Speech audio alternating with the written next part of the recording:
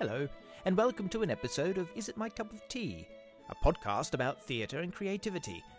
My name is Nathan Schultz, otherwise known as the Drama Merchant, and you're welcome to grab a cup and saucer, make yourself comfortable in my tea room, as I share with you information from the teapot entitled Playhouse Creatures. Featuring an all-female cast, the show, written by April DeAngelis, had its premiere in 1993 at the Theatre Royal Haymarket. It's since been revived at the Old Vic in 1997, the Dundee Rep in 2007, and the Chichester Festival Theatre in 2012.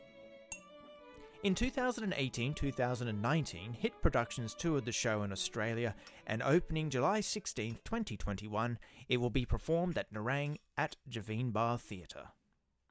Directed by Kalea Gray, who directed The Hound of the Baskervilles at Spotlight Theatre, and When the Rain Stops Falling and the Penelopiad at Javine Bar Theatre, Playhouse Creatures is set in London during the year 1669, a time when theatres were reopening after 17 years of Puritan suppression, and the first English actresses began to appear on stage.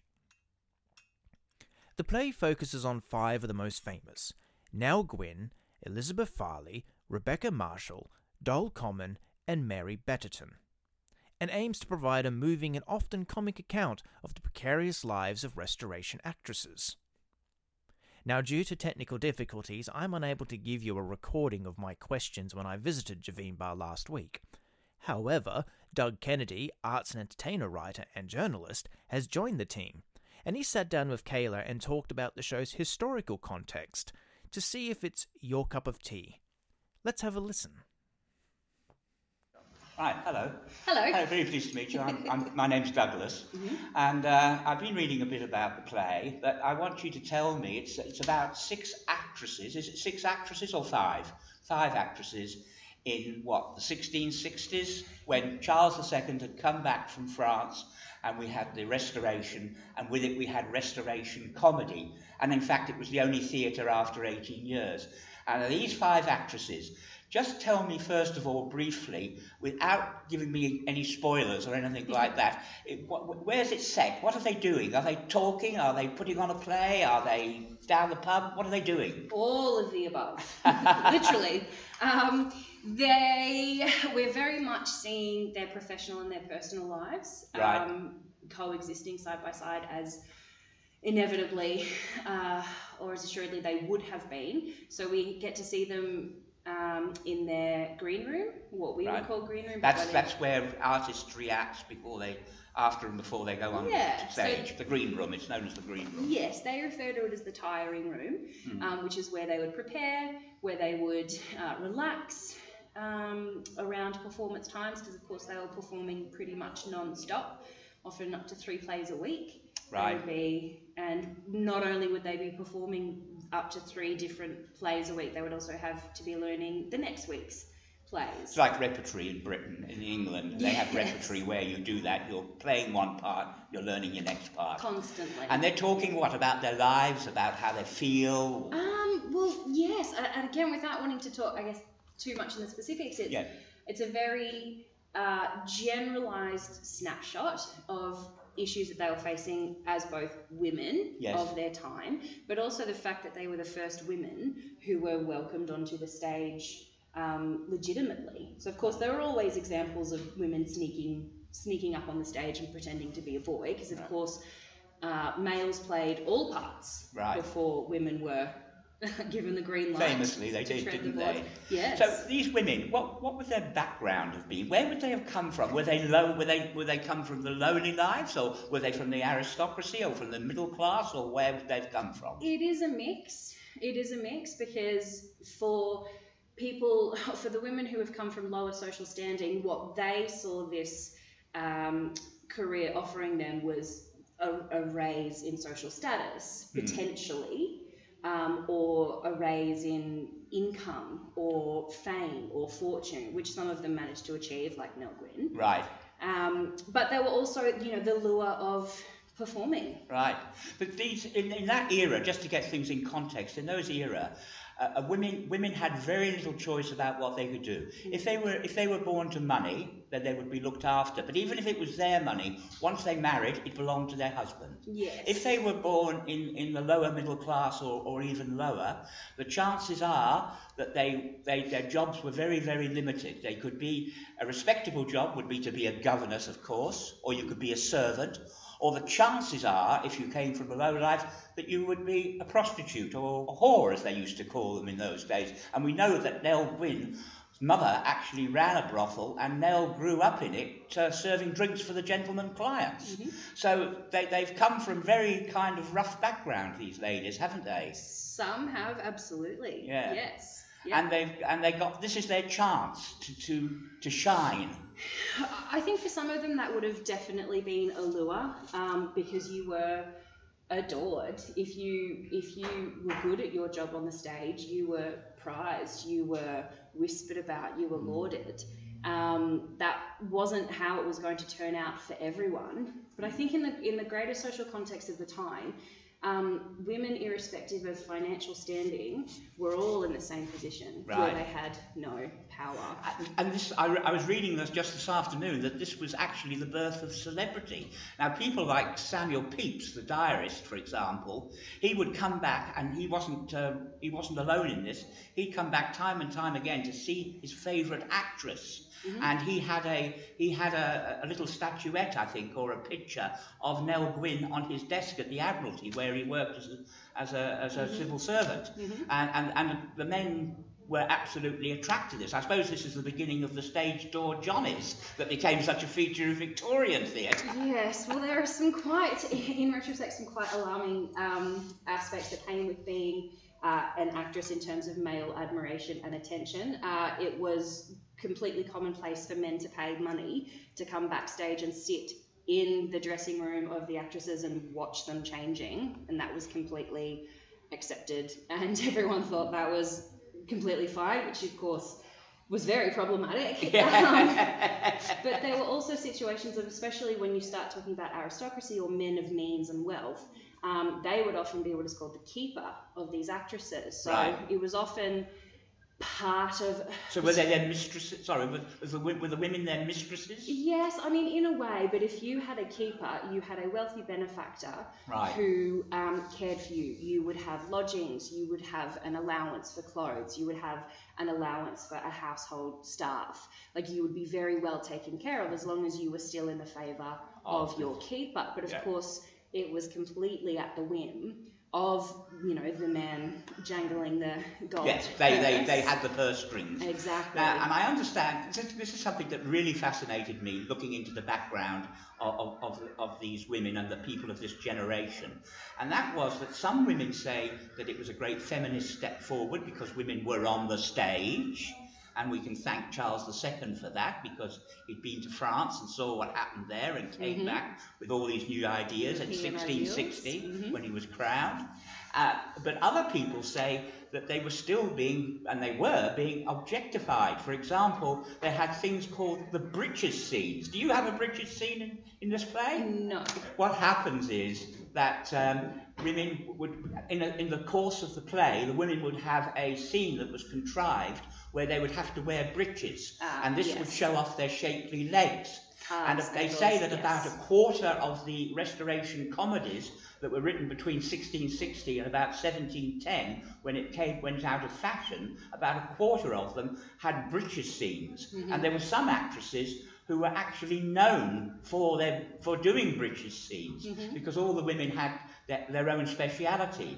There were also lots of scenes where they'd be on couches or beds and be very loosely dressed. And of course there was the language as well. The language in the Restoration comedy was very explicit. Yes. So, that is something that women have been fighting and still are fighting about. I heard you say earlier that, contemporary issues, it's universal and it's timeless and that kind of thing. Mm-hmm. So was it such a great feminist step forward? Or is it a bit of both? Is it kind of grey area? I think any advancement that has happened or will happen for the plight and success of women is an advancement and a step forward. Well, the other impression I got from the stuff that I've read is that the women, it wasn't just about sex. The women, I mean, people like Nell Gwyn, for example, who's the most famous, therefore the most is written, actually was a very talented, witty woman, and they were all very talented. They could do the serious business, and they were in tragedies too. It wasn't all comedies. Did these women end up materially rewarded greatly? The Playhouse Creatures is kind of a melting pot of events and things that happened in the lives of actresses, not necessarily the 5 that have been named in this play. They've kind of become a melting pot for a bigger group of shared experiences with actresses over the period. But one of the things that does happen is the actresses get shares in the theatre. Oh, so I didn't know that. Yeah. So we start at the beginning with them talking amongst themselves about how the discrepancy that they're noticing between what the male actors and what they are getting and experiencing and having to do just to, be paid or get their due, which certainly the men were paid more, which is that's one of your universal themes, I think. Yes, it is. It's hundreds of years old, but it's still very relevant. But yes, it did happen that shares in the theatre were actually allotted to the female performers. And one of the hallmarks of Restoration comedy, of course, was wittiness. Very sophisticated wittiness, often very sexy, sometimes rather gross and indecent. Yes. Is there a lot of humour in the play? Would you like to talk about the humour? There is a bucket load of humour in this play. The play is essentially a collage of... So the Playhouse Creatures is a collage of the actresses performing classical pieces of theatre of the time, which is what is happening in the theatre part of our set. But then, of course, we see them backstage living their lives. Talking about their lives and things like that. Living their lives, and we see things happen to them, and we see things that things that happen to other people because of decisions they have made. It's definitely, there's the 2 parallel existences within this play of who they were as women and who they were as actors. Yes. But the thing is, in terms of what you said before about having to be witty and having to, sharp as well, you had to be. Every corner had a playhouse on it. And if you didn't get the audiences coming, if you didn't get the punters coming back to your playhouse, then you were out on the street and the next girl's in. Yeah. So it was cut. It was a hard life. And it was a hard life. I understand that if you had 10 performances, because it was such a small pool of theatre goers, if you had 10 performances, it was considered to be a hit show. Yes. That's wonderful. And then the other thing that struck me about Nell was, and as I said, she's the most written about person, was she was quite candid about things. She was stopped in a coach once and someone shouted at her that she was the king's Catholic whore, and she shouted back, "No, I'm not. I'm his Protestant whore." She didn't care. Yeah. And she had a son by him called Charles. He was made an earl. And in one scene, apparently, in one scene between them, she said to the boy, "Come here, you little bastard, and meet your father." And he was very upset, Charles. He was quite a sensitive folk. And she said, "Well, you've got to give him a name." And he said, "God bless the Earl of Burford," which was one of the names that he gave. He became the Duke of Albans. Yeah. And in fact, all his legitimate sons and daughters got titles and pensions and things. Yes, so I suppose in that sense he was benevolent. Yeah. So were those men who were using those women, were they benevolent, do you think? That's a huge question to ask of all of the men who were keepers of actresses. Look, I think it really would have depended on the person, but I think it's very it's not a great stretch to look at the imbalance of power that was between the women who were kept and the men who were keeping, and the fact that to attract the eye and to attract the security of having an earl or a king take interest in you was pretty much as these women could dream of, because as you mentioned previously, there were no options, there were no careers for you to consider, there were no avenues of ascending through the social ranks. If you ascended through the social ranks, like Nell ended up doing in a way, you were the anomaly, you were not the typical. No. And even then, Nell may have, had a son who was then made an earl and had the love, presumably, of the king, and yet society didn't like her or accept her because she was gutter born and bred. And that's all that mattered back then in terms of identifying or classifying women. That's what she was born and that's what she would always be. And the upside for Nell was that on his deathbed, Charles said, "Let not Nell starve." Yes. And the good side was that she didn't starve. The bad side was that sadly she died at the age of 37.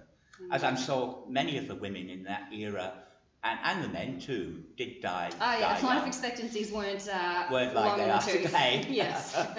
Well, that's good. So it's great that it's got a message for today. I'm going to round off on that because I think that's very important with wage gaps, how women are treated, particularly in the Parliament, and so on and so forth. So and it's also, very pertinent. Absolutely, and also the fact that men and women so often are partners in particular experiences, whether it be liaisons or whatnot, and yet it always seems to be the woman who comes out as being the one who's done something wrong, or one we have to judge. Is that why you focus on the type of plays that you explained to Nathan earlier that you do? I think maybe subconsciously. I think because I am a woman, it's a lot easier for me to engage with and find a lot of resonance in, and to really get my teeth stuck into pieces about women, because I get it.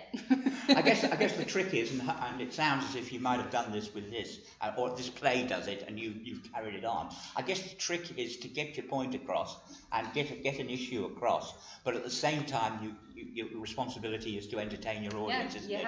You have to entertain, and if you entertain, you might be able to slip in a little bit of learning in there too. Exactly. Look, it's been lovely talking to you. Thank you very much, and good luck with the season, which opens on July 16th. Yes, and we're all looking forward to seeing it, and it's going to be terrific. You've got some music in it too.